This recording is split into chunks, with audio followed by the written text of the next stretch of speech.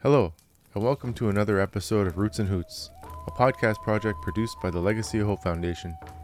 Since 2020, we have been gathering, laughing, learning hard truths, and sharing in community conversations with Indigenous peoples across Turtle Island. Each episode, we learn something new, and we're excited to be sharing this journey with you. Roots and Hoots is about connecting with and celebrating Indigenous peoples' contributions to their fields of study, work, and cultures. We also speak with allies who share how they are furthering the work of reconciliation in Canada. To learn more about the Legacy of Hope Foundation and the work that we do, please visit legacyofhope.ca.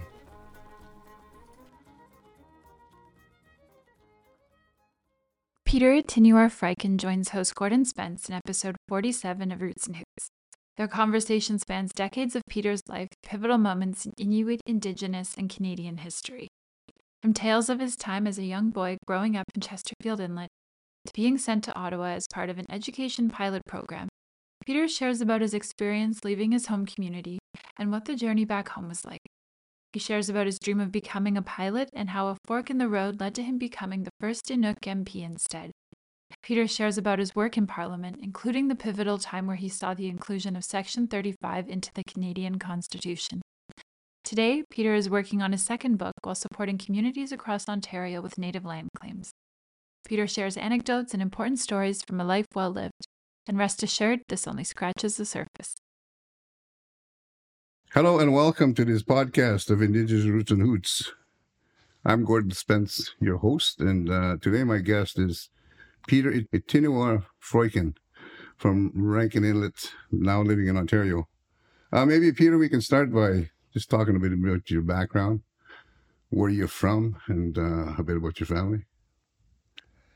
I am originally from the far north, now Nunavut, born in a place called Chesterfield Inlet, Igluligatuk, which was basically the hub of the what was then called the Keewatin, now called the Kivadlik. It's just north of Rankin Inlet. And born there in 1950 and caught the tail end of the dog team era and people still living in igloos. And so that's where I grew up for the first 7 years of my life. And then we moved to Rankin Inlet when my dad went from being a special constable with the RCMP to working in the mine because they paid so much better. And that mine was interesting in Rankin Inlet in of itself as a story. What kind of mine was it? Oh, nickel mine. Nickel mine. It was in a Rankin Inlet nickel mine, it was called. And literally, Inuit drove there by a dog team and overnight were dressed in mining clothes and started to work underground or above ground. And because there was a progressive kind of manager named Andy Easton who, against all advice of governments and mining companies, wanted to hire Inuit and taught them to be drillers, explosives people, heavy equipment operators, carpenters. And now there's a gold mine near Rankin, about 14 kilometers away, and many people are employed there. How big is Rankin Inlet? How many people live there? Well, at the time, it started from zero. It was not. It was nomadically in the traditional historical days.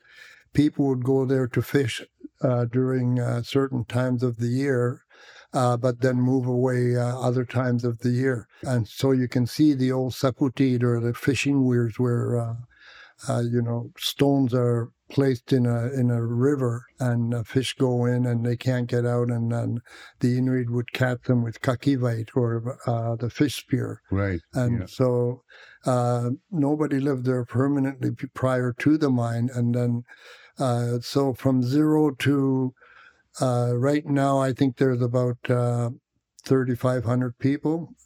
That's where the famous Jordan Tutu comes from, the NHL player. Yes. I coached him, by the way, when he was in Pee Wee. Awesome player. What was he like?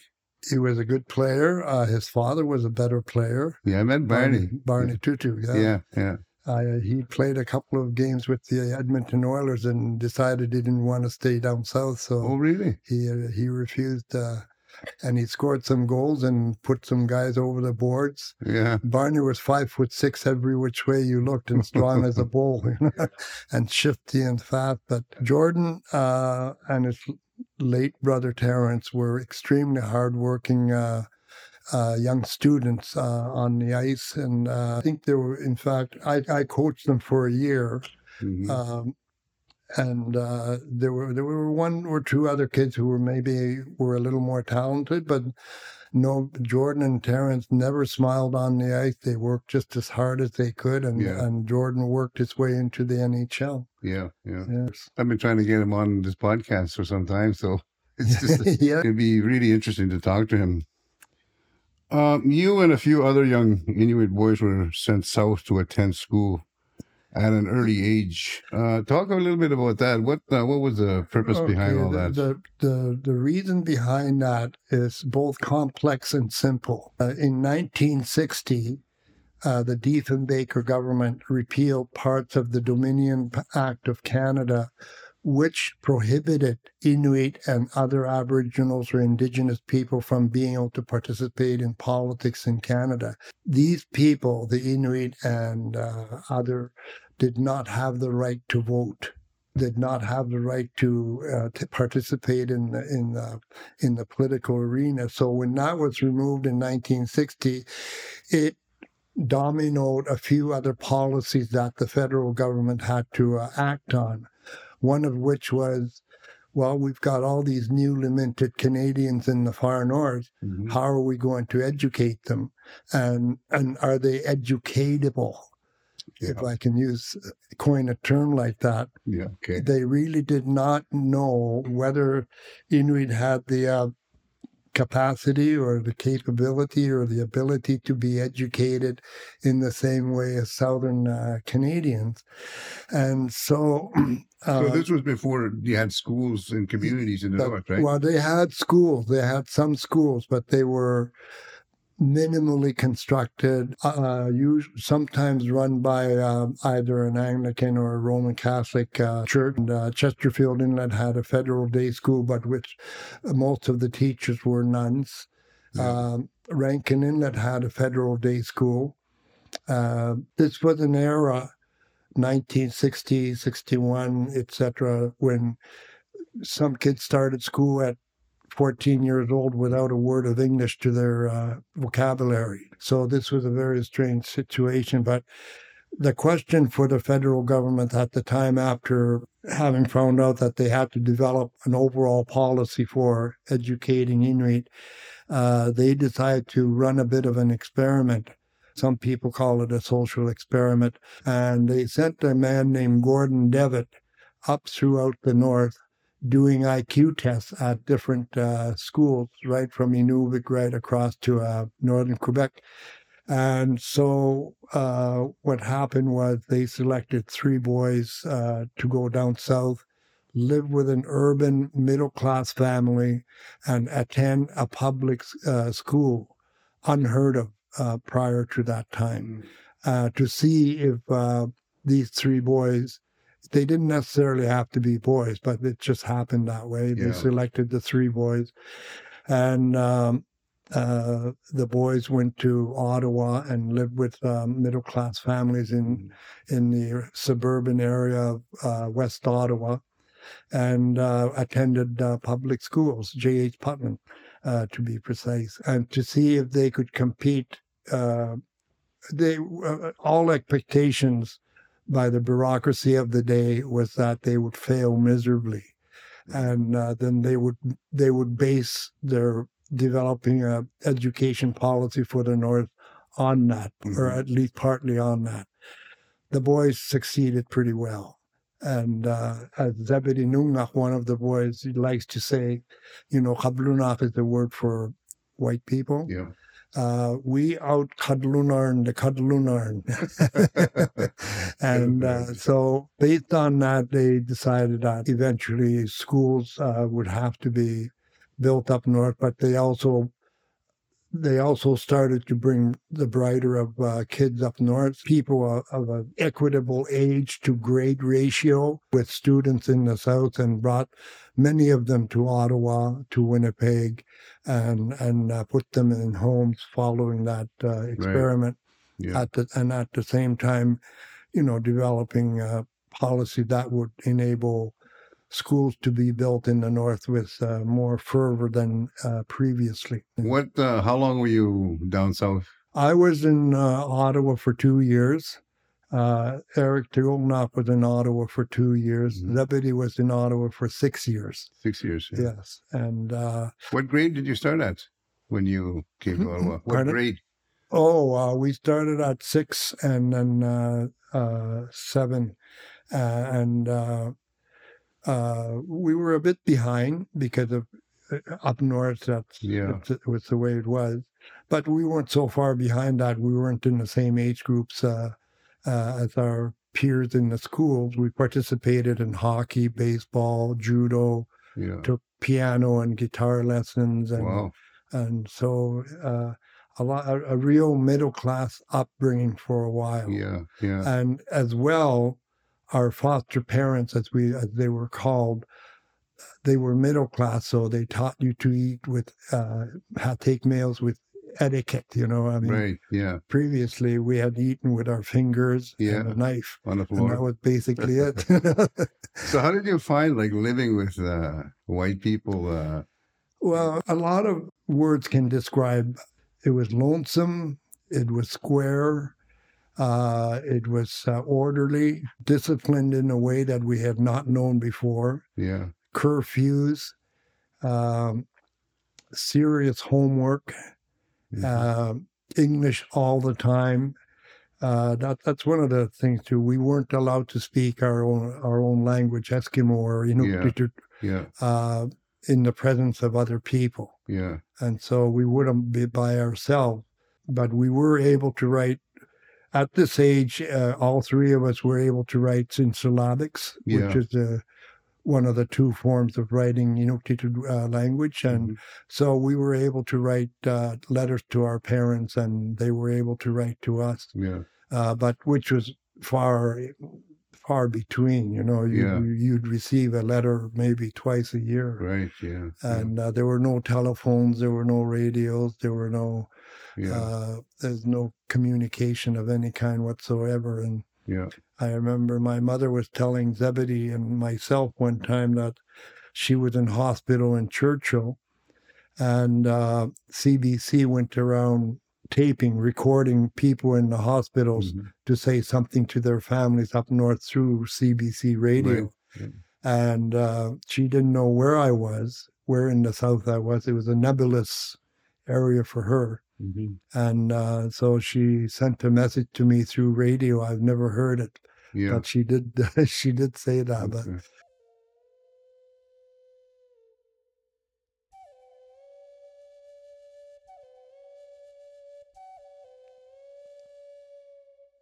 Ayaya songs are about our histories. Ayaya is an Inuit-owned firm that tells our stories in many languages across Canada. Ayaya are experts in publishing children's books, usually in syllabics, and they do large multi-language projects like the reports of the Missing and Murdered Indigenous Women and Girls Commission. If you need help getting your stories into classrooms or homes in Cree, Inuktitut, or other Indigenous languages, check them out at ayaya.ca. That's ayaya.ca.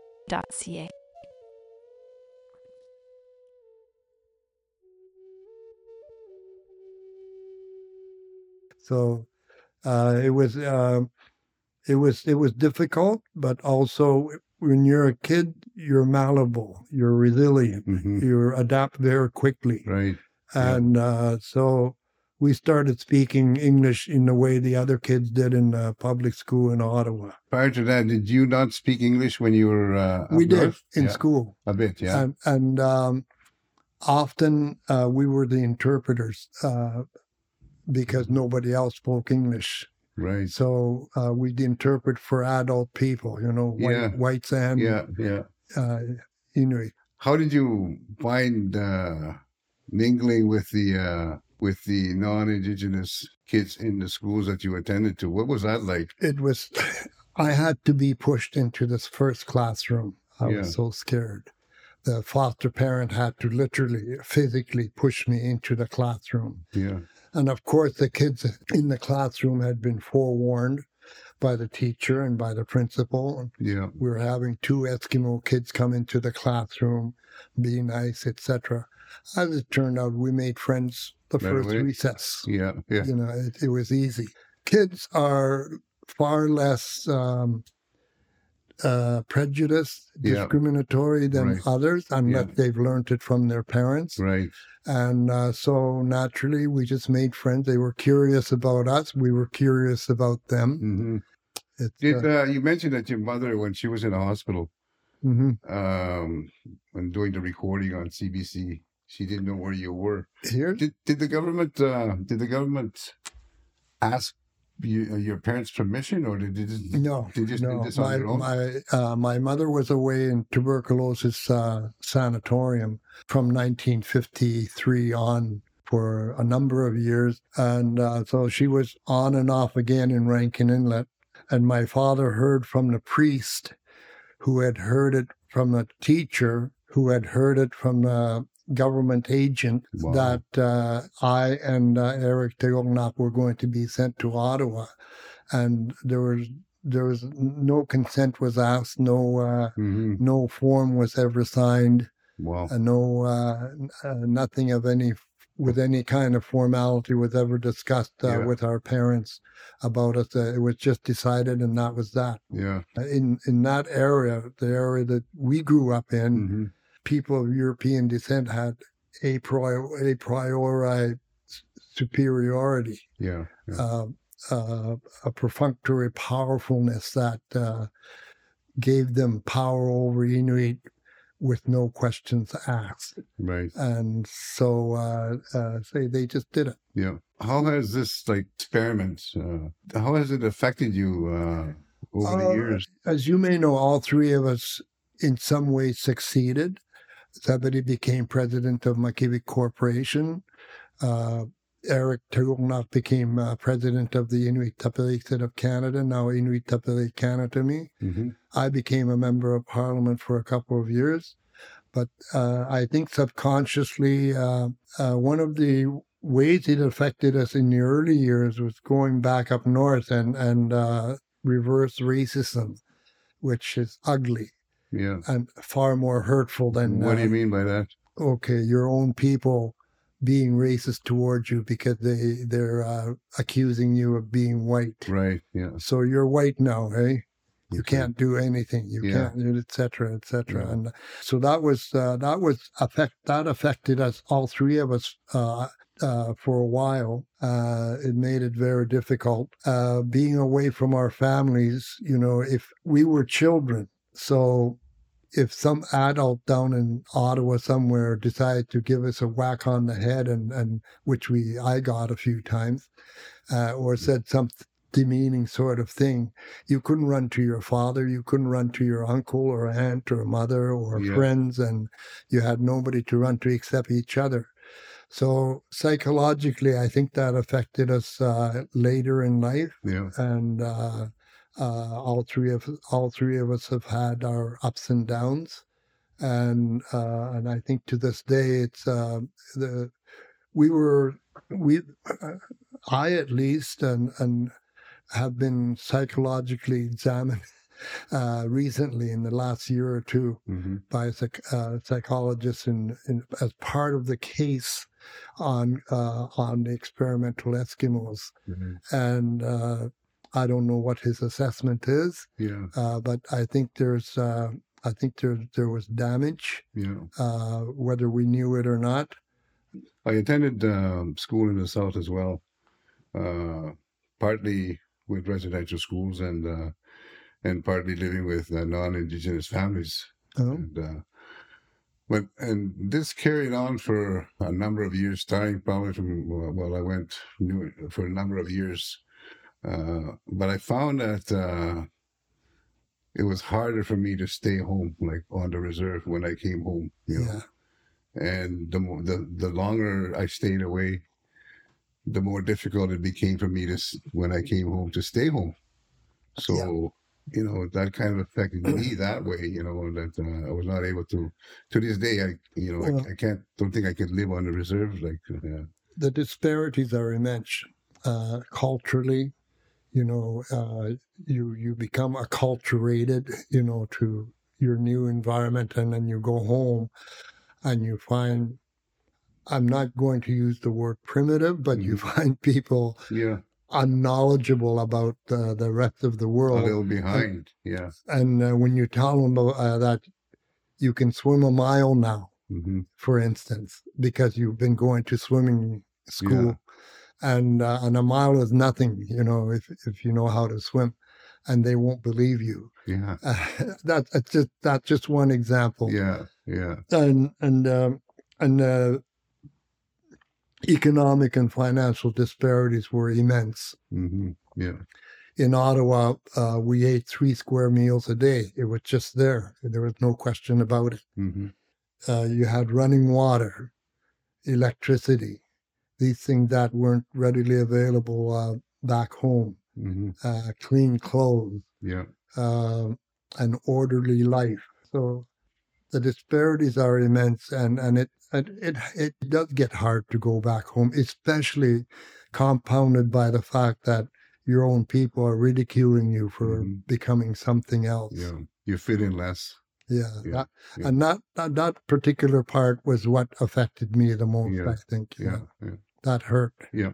I believe you were the first, elected to Parliament, House of Commons, around 1979. Can I talk a bit about that? Yes, I had attended Carleton University for 2 or 3 years, and also teaching nighttime at Ottawa University, Inuktitut and Sociology of the North. And during the summers, I was attending flying school because I'd always wanted to become a pilot. Pilot, okay. Yeah. Because I thought bush pilots were dashing people, flying their Northmans and single otters and so on. So I did become a pilot. Oh. I went up to Yellowknife to finish out my commercial pilot's license. And I got a call from Wally Firth, who was he was an Aboriginal Indigenous NDP member of Parliament from Inuvik, Fort McPherson, that area. Yeah. And he's related to the Firth sisters, who were cross-country skiers who competed in the Olympics, I think. Yeah. But anyway, I got a call from Wally Firth, and he said, "Peter, there's an election coming up, and we'd like you to run for us." Prior to this, one of my double majors at university had been political science, and the other was sociology, but I had never voted. I had never willingly participated in politics. Yeah. And I said, why? I'm trying to become a pilot, and that's what I wanted to. He said, well, we want you to run. I said, I wouldn't get elected. I'm too young. I'm 28 or something like that. Yeah. And people want somebody who's established, like Tagak Curley or James Alvarluk or Abe Ukpik or, somebody like that. And he said, well, they're already spoken for by the Conservatives and the Liberals, and we want you to run for the NDP. I hardly knew what the NDP was. and then I said, no, I just want to continue with I was training with Arne Schrader, who was a famous Arctic ice pilot. Okay. Yeah, one of those guys. But he said, look, just take 3 months off to campaign, and then you can go back to your pilot training. I said, okay.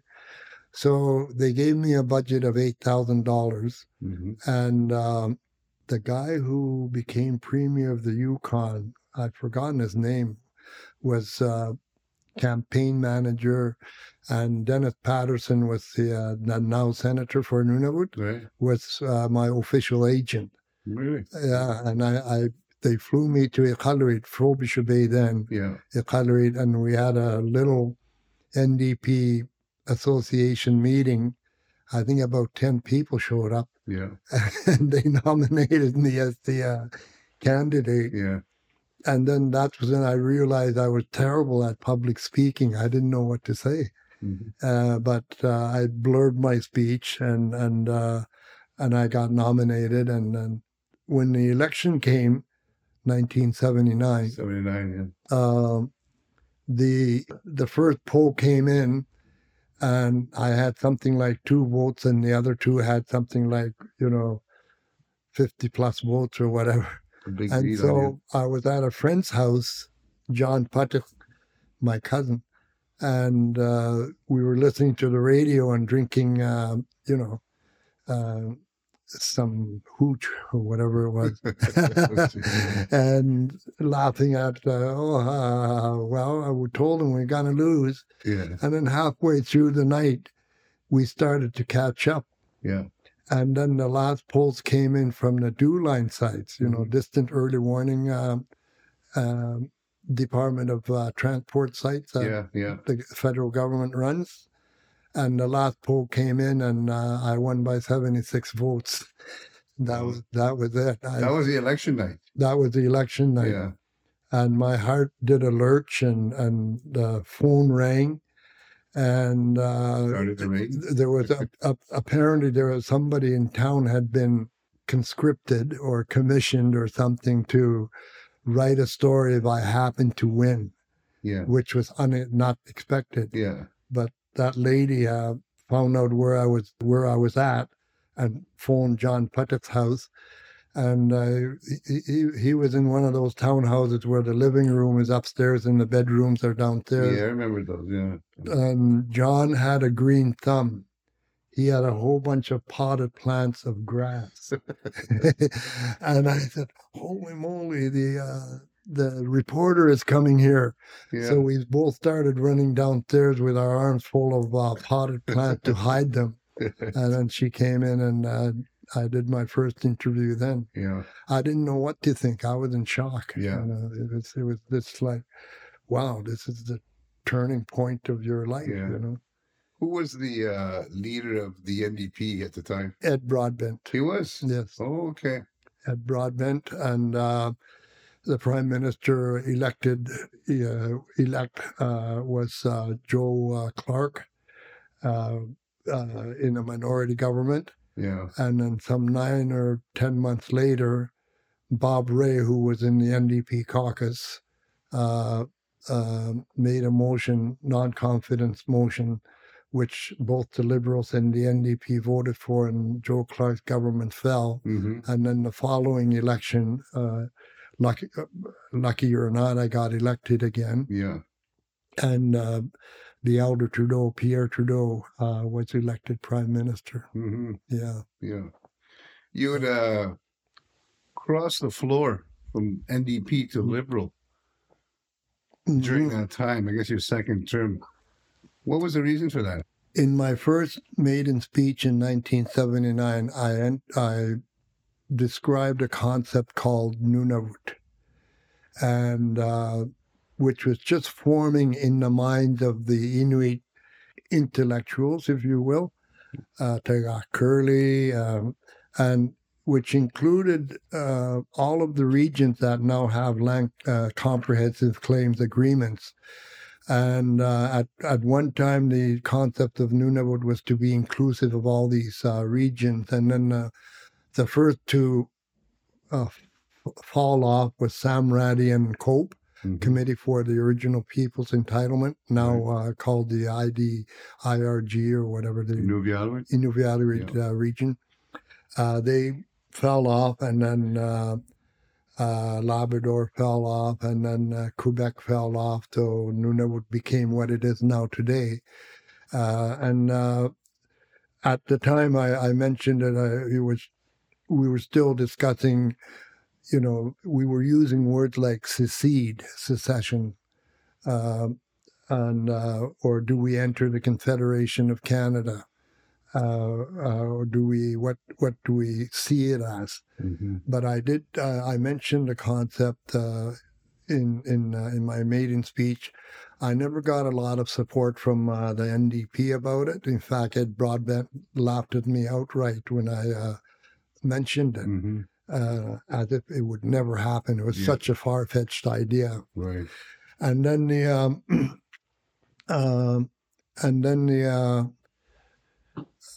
there was the constitutional work as well, Section 35, as you may know, which is outside of the Charter of Rights and Freedoms. And the reason it's outside of that is so that the provincial governments cannot use the notwithstanding clause against it.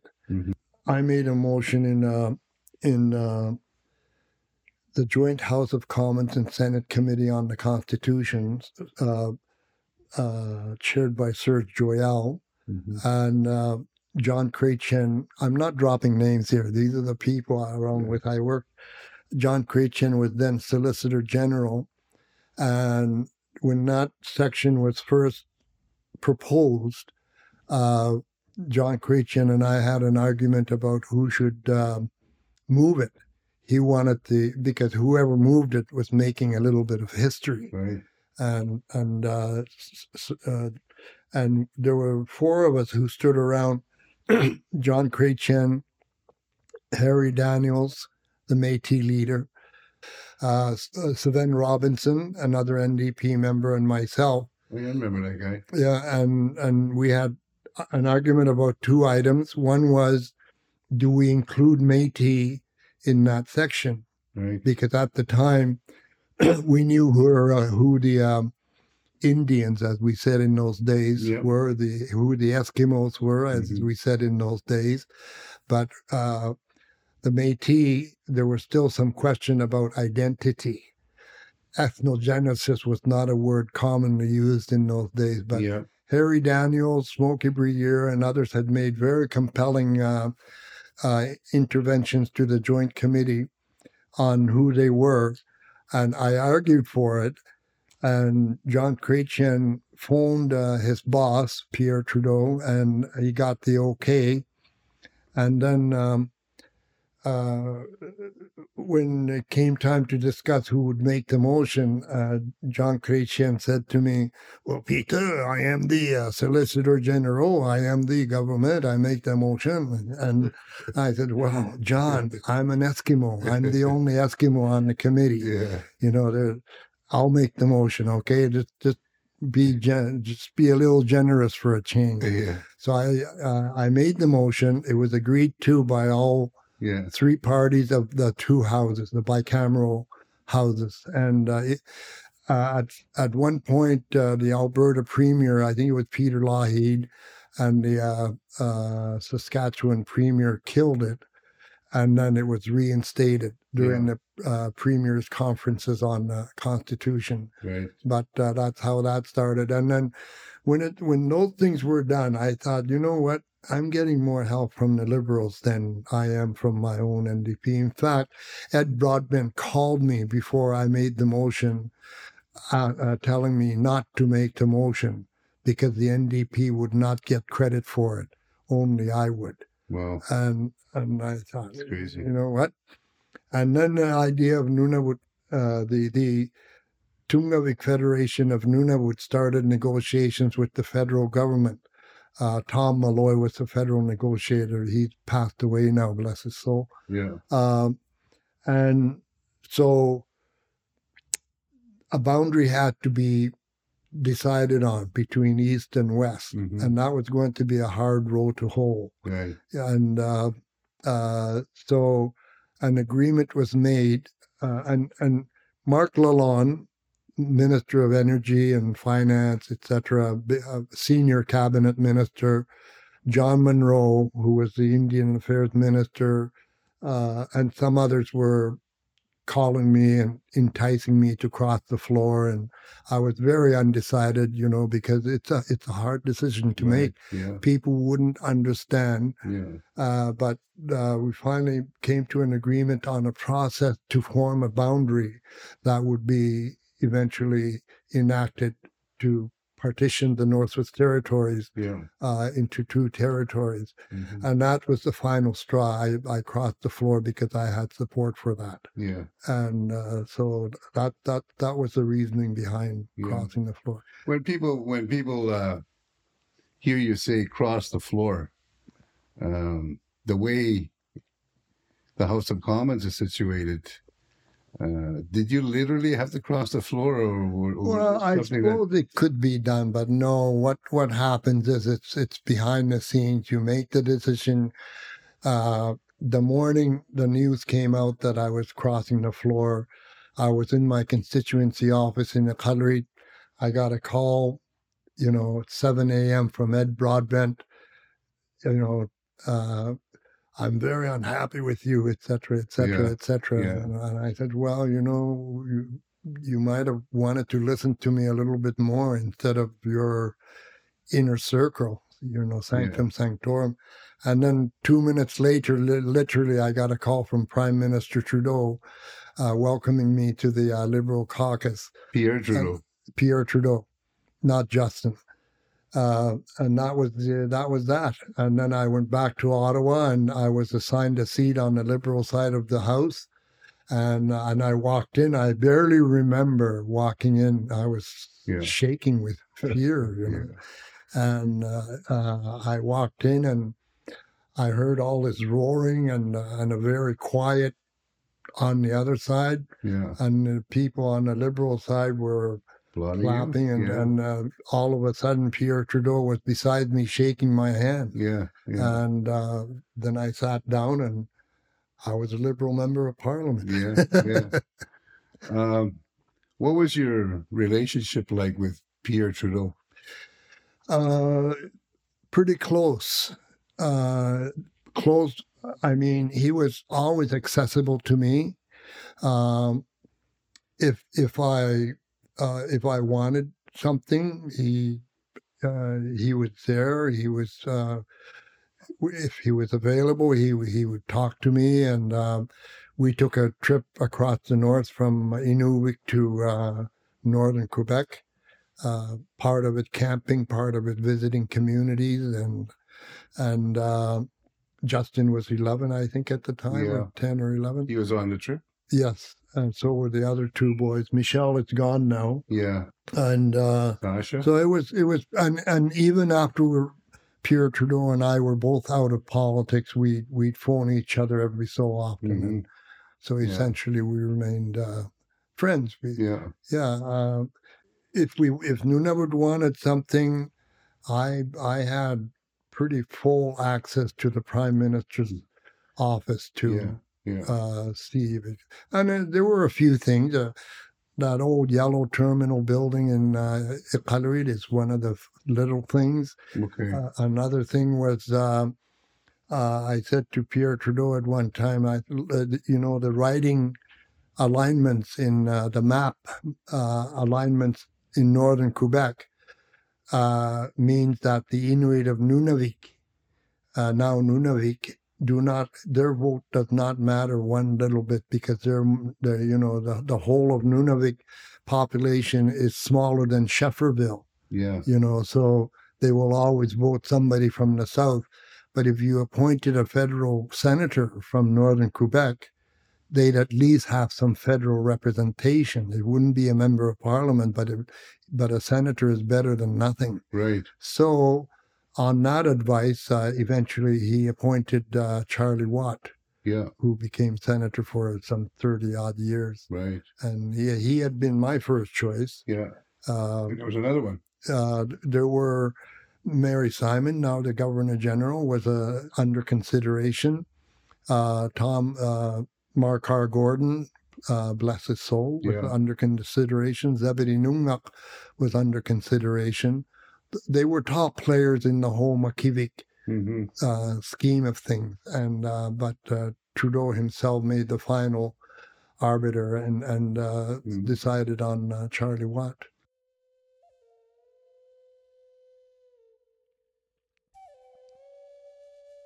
Ayaya songs are about our histories.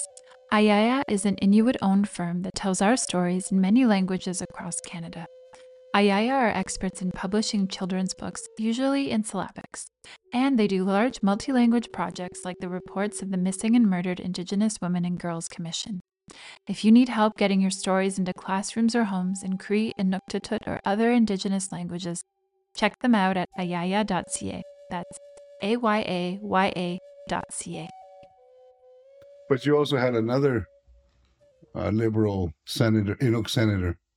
Yeah, Rankin Inlet. Willie Adams. He's the first Inuk senator from Rankin Inlet. Was he there? Was he there before Charlie? Yes. He was. Okay. He was for many years. Yeah. Willie was an electrician. Yes. And he still is. Lives just south of Ottawa now. But anyway, apparently there were back and forth between people like Peter Ittinuar, who was with the NWT government, Warren Ullman, who was then Minister of Indian Affairs, and so forth. And they they decided on Willie Adams because Trudeau wanted to appoint an Inuk senator from the north somewhere. Yeah. And Willie was a very popular guy, electrician, family man. Likeable. And very likable. His English was a little funny. People and a happy and a ranking, all right. That sort of. And apparently Prime Minister Trudeau called him up and said, "Willie, can you come down this week? I'm going to appoint you as senator." And Willie said, "No, I'm wiring up a house right now. It'll have to be next week." Yeah, it's incredible how you can recall these names so easily that, you mentioned them that I had totally forgotten some of these guys, that you also wrote a book about a few years back about your life in general. Mm-hmm. And also you mentioned that you're currently writing a book right now and it's a work in progress. You want to talk a little bit about that? Or the first book called Teach an Eskimo How to Read. The book is a soft sell on my life. Mm-hmm. When I say soft sell, it's a soft version because these series of books were for college and schools and so forth. So yeah, and I was asked to be one of the people, along with John Amawalik, Paul Kwasa, James Alvarluk, to do a book. So. Yeah. Terry Rodon, professor from Laval University, and people at Nunavut Siwnik, Murray Angus, and now the premier of Nunavut, PJ Akaro, and Terry, and I sat down. I basically talked for 3 days, nonstop, and that's how that book came about. Mm-hmm. That's why it says Conversations with Peter. Ittinuar Freuchen. And so that was that version. The book I've been meaning to write for a long, long time. And I call it the Shamanism and the Art of Parliamentary Procedure, which is a take on a book that used to be called Zen and the Art of Motorcycle Maintenance for lots of people. Yes. And this one is a real tell-all. That is, there's no holding back. Mm-hmm. This is the real version. This is the commercial version. The real story. The real story. About Peter. About Peter and what went on here and there. Yeah. Some of it is good, some of it is bad. Yeah. Nowadays, a lot of movies are based on books, and, right. This is something I have a little bit in mind now. Not because I'm how do you say, Piusuriok. Inuktitut Piusuriok,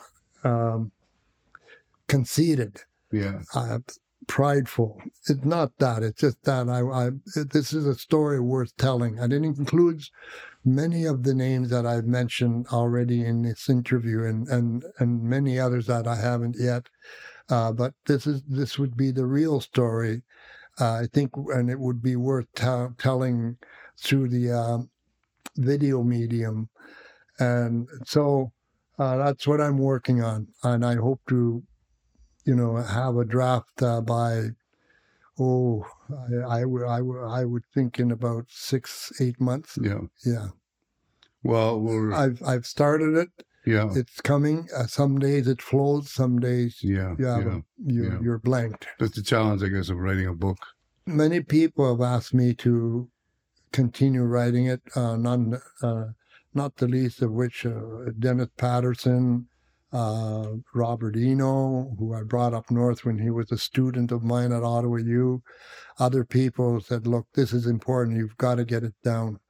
So I am trying to work on it. The ICC, the Inuit Circumpolar Conference organization, represents Inuit from several countries, including Canada, the United States, Greenland, and Russia.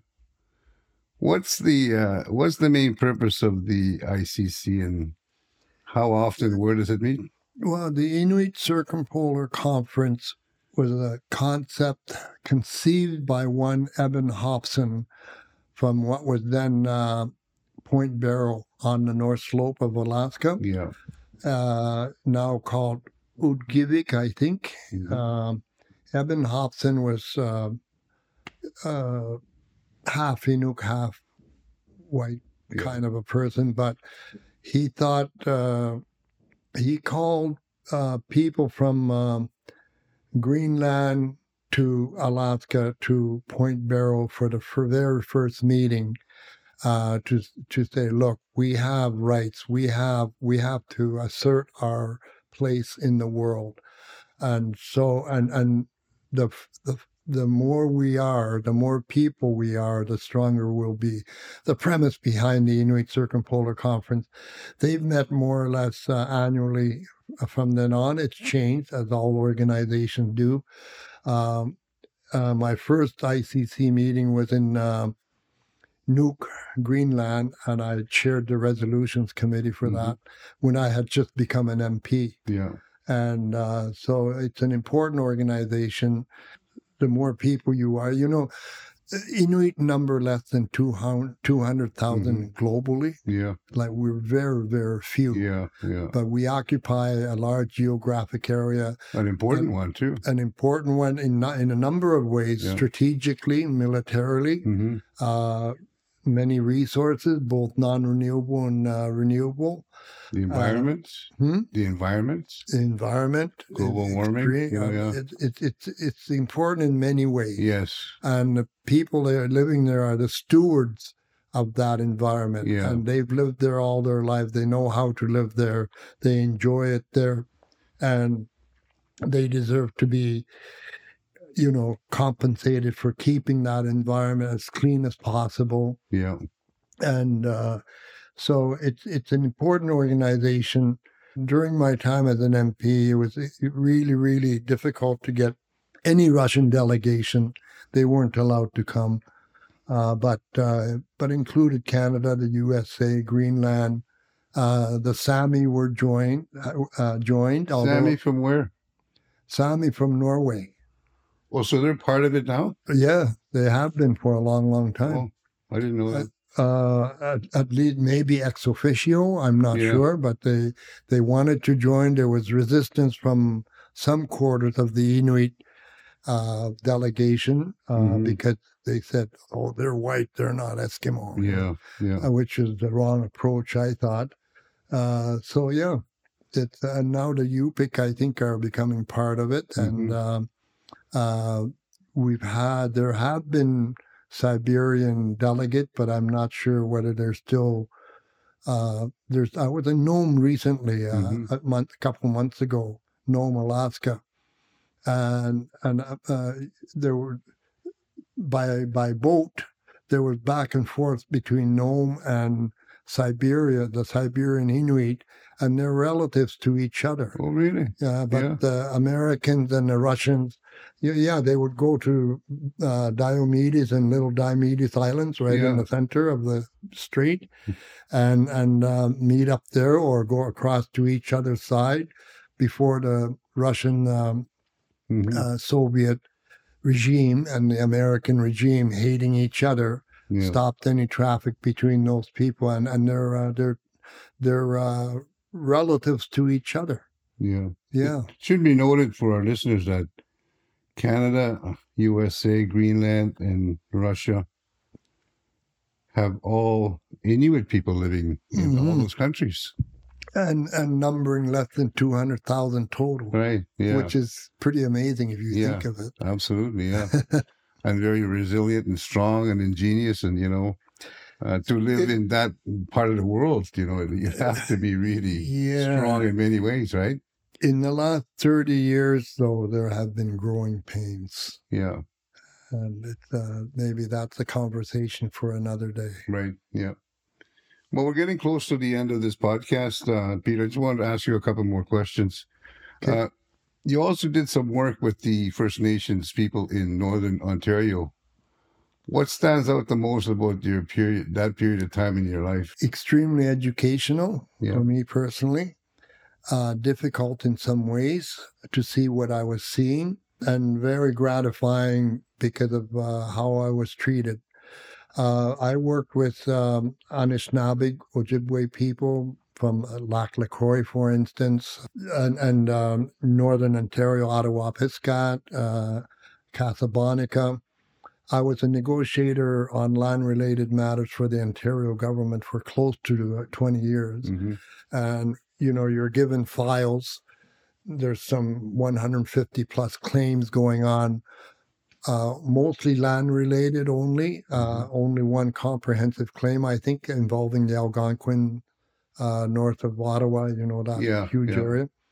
I worked on land-related matters only, and usually related to treaty obligations that were not met at the time of treaty. Yeah. There was a formula in treaties, where a band, they were called bands, would be allotted this size of land based on the numbers of people they had in the band, which amounted to the easy equation is 128 acres per person, man, woman, and child. Mm-hmm. That's the easy way to say it. Yeah. In Treaty 9, both Treaty 9 areas and the other TLE, we call them TLE, Treaty Land Entitlement Claims. Right. And so going into communities like Pikangikum was heartbreaking. And then going into other communities like the Fox Lake Cree, Chapleau Cree, rich, beautiful houses, roads well maintained, etc. And then you go down the road a few kilometers, and the Chapleau Ojibwe, broken down houses and boarded up windows. Pikangikum was just absolutely heartbreaking to see. I've seen a lot in my life, but I did not expect to see conditions from 50, 60 years ago in the community. Yeah. The Ottawa-Piscat were moved there on flood-prone lands, even though they tried to tell the federal agent of the day, we can't move here, we're going to get flooded every year, which they do. Mm-hmm. And so my job was to try and find them land and work with them on lands upriver a little bit on higher ground.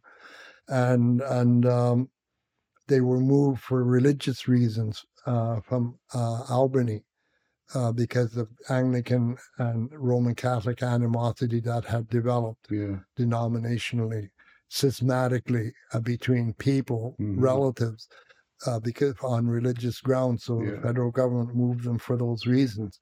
This is education that's not taught in schools, and it should be. Yeah. That's a tiny scratch of what we saw, what we heard, what it was like to work with Northern Ontario, in some cases Western Ontario communities. Mm-hmm. Yeah. The word reconciliation has been the buzzword recently in our country. What is your view on this, and what do you think we have to do to achieve reconciliation? Okay, what are we reconciling exactly? That's my question, because reconciliation means that at some point in the past, things were equal, things were good, things were there was parity. Yeah. There was no doctrine of discovery. Although it was never legally enacted in Canada, it still affected us because it was enacted in the States legally. And a 1493 anarchic doctrine that has no place in the modern world, but it was carried into the 19th century and even into the 20th century, where it wasn't until 1960 that we were able to vote in and participate in politics in Canada. Yeah. The Indian Act forbade legal representation for Indigenous people prior to the late 1950s. You couldn't have collateral and go to a bank. So they made it so that Indigenous people could not get affluent in any way. So they kept them down. Never mind the fact that they put them on reserves. Which still exists today. So what are we reconciling? Are we reconciling a situation that means that there was parity at one time in our history? So I think it's the wrong word. It probably is the wrong word. Yeah. I think it's the wrong word. If we mean reconciling a parity that was never there, and we reconcile to the point where there is parity in our societies, and these are different societies. Yeah. The European came to Canada and the U.S. with a perfunctory superiority complex. They were superior in every way, except maybe hunting and some ways. But they had power, they had authority. I have trouble with the word reconciliation because of that. Right. I would say, let's make a new word, pro-conciliation. Yeah. Let's go work towards a conciliatory relationship where we have parity, we have equal authority, we're at a table with some equality. Equal representation. And so that word troubles me somewhat. And I think it's misunderstood by people to mean something that it doesn't really mean semantically, right, by definition. Yeah. Let's understand what the word means, and then I would suggest pro-conciliation as a new word. Yeah. And work towards a relationship that is equal. Yeah. With parity. You are now retired and enjoying a more stress-free lifestyle. What do you enjoy doing now in your time? Well, this summer I had a summer gig this summer. I went on a Norwegian ship called the MS Fridtjof Nansen, an expedition cruise ship, as a guest lecturer. Yeah. Went on ship from Reykjavik, Iceland, through parts of Greenland, landed in Pawn Inlet, Joe Haven, Cambridge Bay, and on around North Slope down to Nome, Alaska, through the Northwest Passage, right, for 28 days. So that was a nice summer gig. Yeah, that's good. I guest lecture now and again at some universities and schools. Yeah. Somehow my book got out into the little town I'm in now, Hawkesbury, and the school board there is apparently asking me to come and speak at the school. Okay. As we mentioned, I'm working on this book. I was working on a movie with a partner from the States about my grandfather, Peter Freuchen, who was, there was a recent book that came out about him published in 2023, Wanderlust, about his life, because he was an interesting man in his own right, an explorer, and wrote some 30 books. So I'm busy enough. I like my days off. I like sleeping in. It took a while to be able to sleep in when you retire. Generally speaking, I enjoy life. I'm close to family, and I really, really liked that summer gig I had. The ship thing. But I also enjoy giving presentations and lectures and the odd panel discussion here and there if they come around. Roots and Hoots, being on Roots and Hoots. Yes. We've been talking to, I've been talking to Peter Ittinuar Freuchen, originally from Rankin Inlet. And I want to thank you, Peter, for joining me today on behalf of Legacy Hope Foundation. Thank you. And Roots and Hoots. Thank you very much, Gordon. It's been a pleasure. Yeah, it has. Nakumik. Lali.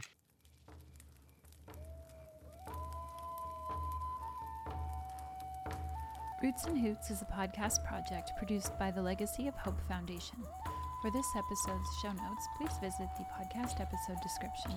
And for more information about the work we do at the Legacy of Hope Foundation, please visit legacyofhope.ca.